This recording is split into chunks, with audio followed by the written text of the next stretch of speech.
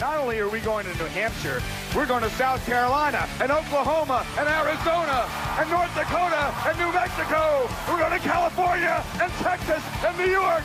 We're going to South Dakota and Oregon and Washington and Michigan. And then we're going to Washington, D.C. to take back the White House. Yeah! You want me on that wall. You need me on that wall. You are listening to America's Healthcare Challenge with Sean McGuire. Join the conversation at 402-342-1290 or at 800-577-1290. Once again, direct from the American heartland, here's your host, Sean McGuire. Welcome back to the program. Hey, we didn't get to the consolidation talk we were going to talk to. Kind of got off on a tangent, but I wanted to take a moment and do a little throwback to some of these Obamacare rock and roll hits, a popular segment from the program. Alan, you got any new ones? Hashtag on Twitter, Obamacare rock and roll hits. Hey, dude, please let me go. Your website just keeps me hanging on.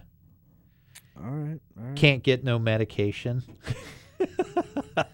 I guess we got We're Not Gonna Take It. I guess that's the Twisted Sister reference. So yeah, and I Want to Rock and Roll Out for Months.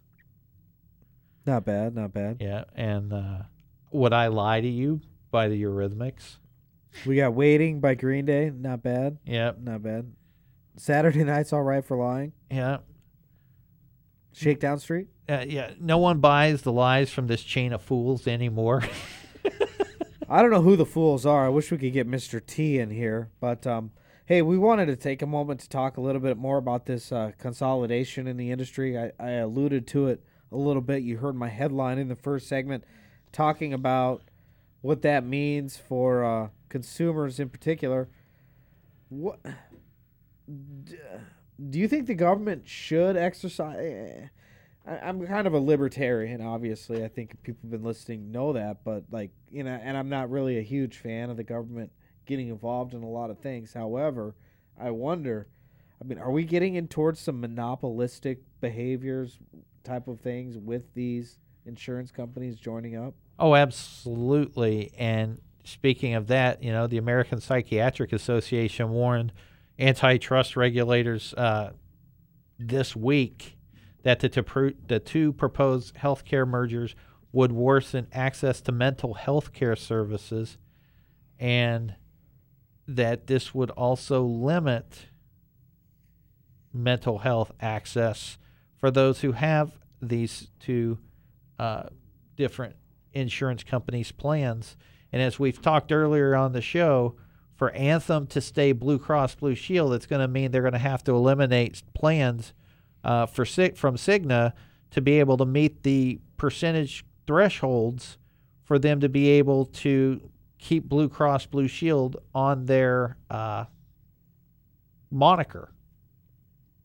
Wait a second. What does that mean? So Blue Cross Blue Shield as a organization says that you have to have 80% of your plans meet the Blue Cross threshold. When Anthem bought Cigna, the number of plans that met that threshold dropped to 64%. And so for Anthem to actually get back up to the 80% platform to stay Blue Cross Blue Shield and have their logo attached with their company, they're going to have to eliminate plans that Cigna has. So that sounds like less choice to me. That's absolutely less choice. And when we have talked about this previously, not only will this hurt care, this hurts costs, this increases costs, even though the companies that are involved in these mergers have said, we will cut costs by using the economies of scale.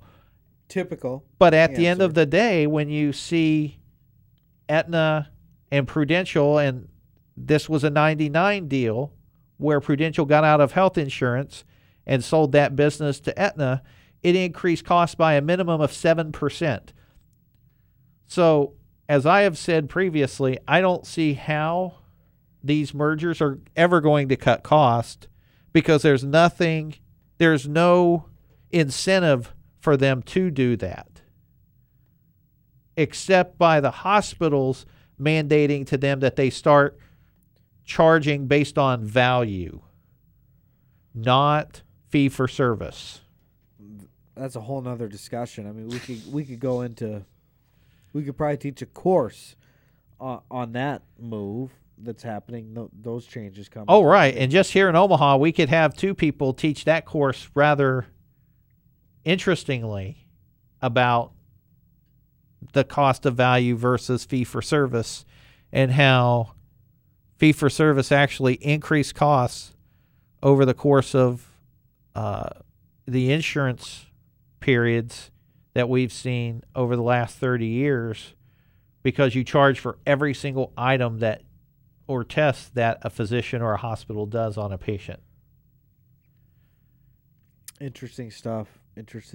But I keep going back to, when you look at mental health, there's a problem with insurance coverage, and there's always been a problem with insurance coverage in that. And Congress has tried to get through mental health parity in so many different ways, shapes, and forms, but we haven't seen it.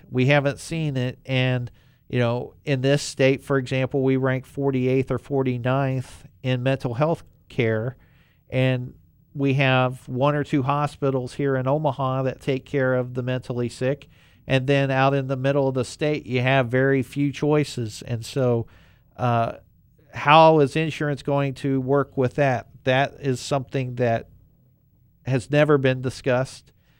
And let's remember, the Affordable Care Act was not about health care reform. Health insurance. It was health insurance reform, and that's the part that nobody gets. That even though they want it to reform health care, it doesn't reform health care, folks. It reforms only the insurance side of it, and they're 2 different pieces of the puzzle. Just as we were talking, checking out Twitter, healthcare headline this week: healthcare providers, insurers supersize. Remember the supersize from right McDonald's? Right. In many ways, that's happening. Well, and they're all doing it. It's hospitals, it's insurance providers, it's clinics, it's EHRs. They're all merging because they're all trying to use so-called economies of scale to find ways to cut costs. But at the end of, when you look at all of this as a whole, it doesn't cut costs, never will cut costs, unless there's a significant way to move towards wellness instead of treating illness. Well, funny you bring up wellness, because we're going to talk about that in our final segment here on America's Healthcare Challenge, because we have an awesome product I wanted to make you aware of, especially if you're a business owner, because we've got something that can really help your employees be more healthy, therefore more productive, and at that point, everybody wins. So it's a great thing. You want to hear it when we come back. This is America's Healthcare Challenge.